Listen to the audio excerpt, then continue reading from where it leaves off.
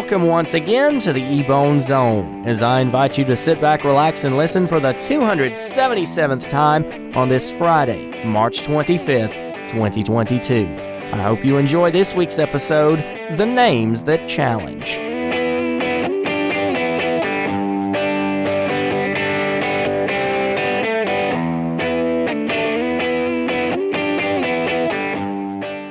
Let's talk babies. They're cute, cuddly, and often messy. And when someone has a kid, the first thing they do is start going over names. Stuff like, if it's a boy, we name him Luke. If it's a girl, definitely Ashley. You know, that whole bit. What happens, though, when names fly a little bit left of center? Well, that's what one couple was faced with when they decided to use a day of the week as a middle name. Yep, a day of the week. Now, I don't know if it's all that weird myself because, hey, it worked for the Addams Family, didn't it? Okay, I know that might be just a movie, but here's the thing.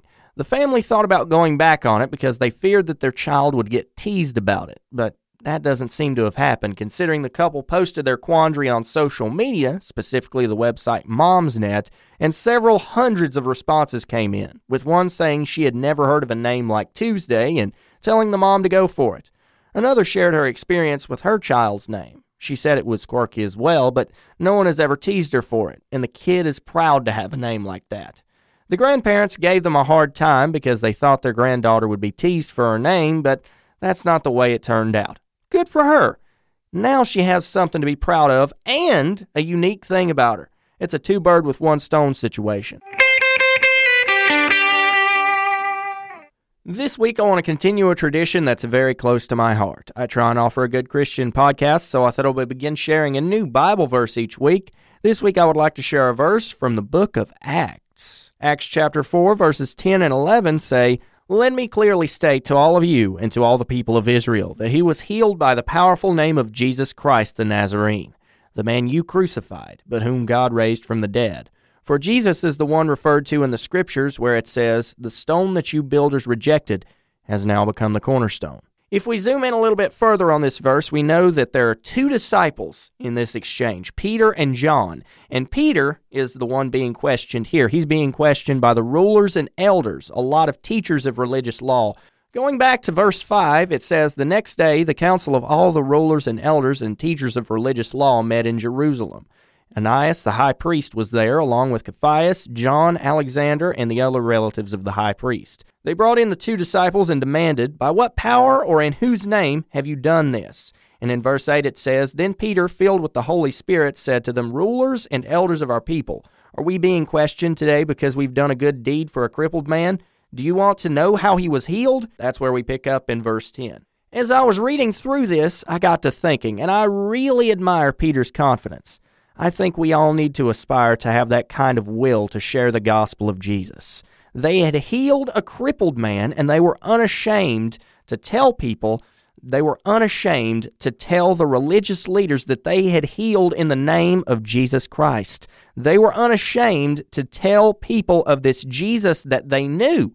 And that, to me, is astounding. We all need to have that kind of faith. We all need to have that kind of boldness, that kind of confidence in our faith. The Pharisees, if you go on reading in chapter 4, forbid Peter and John from preaching the name of Jesus again. And Peter and John just keep on doing it because they know that Jesus is more powerful. They know that Jesus is the Messiah, and they want to let everyone know. Honestly, we need to be more like Peter and John in this situation. We need to be men and women after God's own heart, because that's what Peter and John were. They were men after God's own heart, and they were not going to stop telling people about what Jesus had done for them, with them, and through them. We need to have confidence like Peter and John. We need to be bold and stand on the Word of God, no matter what anybody says.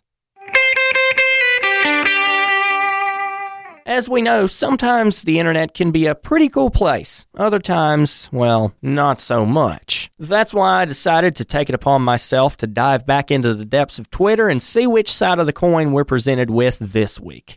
This week's hashtag is impatient movies or shows. The first response to the hashtag impatient movies or shows is the first of the Mohicans. I've never seen this movie myself, but I do remember having a teacher in middle school who would talk about it all the time. I never thought about watching it then, and it's probably good that I didn't because I was in 7th grade and the movie's an R-rated thing, but now that I'm older, I might consider watching it. It's popping up again, and I've never really considered it. I never thought about it, but it might be on my watch list here soon. Oh yeah, by the way, did you know that the shoot employed more than 900 Native Americans from all over the United States, and they were mostly Cherokee? Well, now you do. The next response to the hashtag impatient movies or shows is basic instant gratification. The story of social media, where even the most basic and weird things could get somebody somewhere either riled up with laughter or disgust. I wonder if there were a lot of those "where do you think we'll be in 100 years" assignments in school back in the day. What's more, I wonder if anyone got it right. Who am I kidding? Who could have predicted 100 years ago that scrolling through TikTok would be the new reading the newspaper while we're doing our business? The third response is How I Finally Met Your Mother. Hey, slow down. Don't rush the poor girl. Chances are she was just trying to see what kind of person you were before she made the decision to take you home to mama, as anyone should.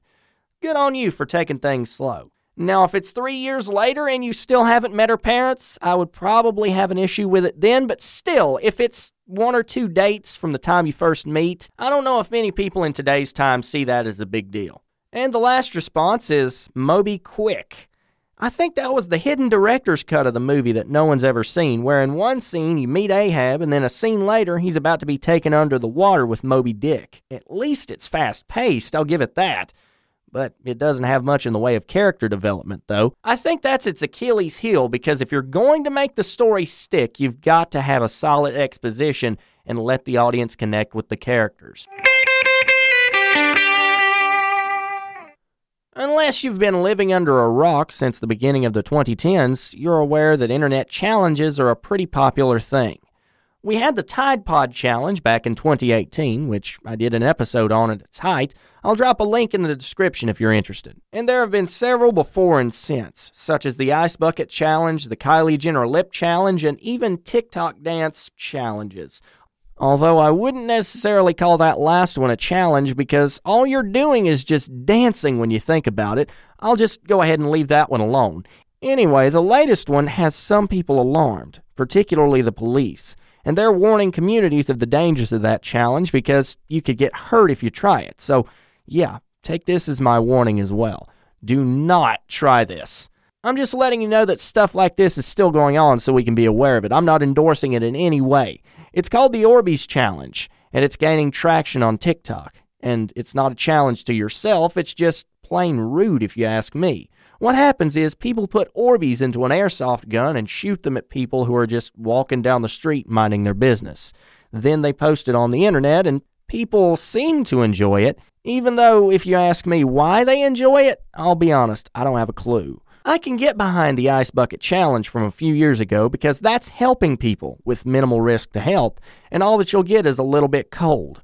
We did something similar at my elementary school in the mid-2000s called the Polar Plunge. What you do is pay a certain amount to jump into a freezing pond, and then that money would be donated to a good cause. This, though, I think it's a good way to get hurt, because when you think about it, if you were shot out of nowhere with an airsoft gun while not actively playing the game of airsoft, would you think, "This is fine. It's all for clout anyway. It's going up on the internet and we'll all be famous. This is great"? No, I didn't think so. Thanks for listening to this week's episode. I'm really glad you could make it, and I hope you enjoyed the festivities. If you want to stay connected to the show, I'd invite you to pop on over to Facebook or Twitter and give the page a follow. Just search Ebone Zone on Facebook and Official EBZ on Twitter. If you're new, don't forget to subscribe so you never miss an episode. Until next week, my friend, God bless you, stay humble, and remember, keep an ear out.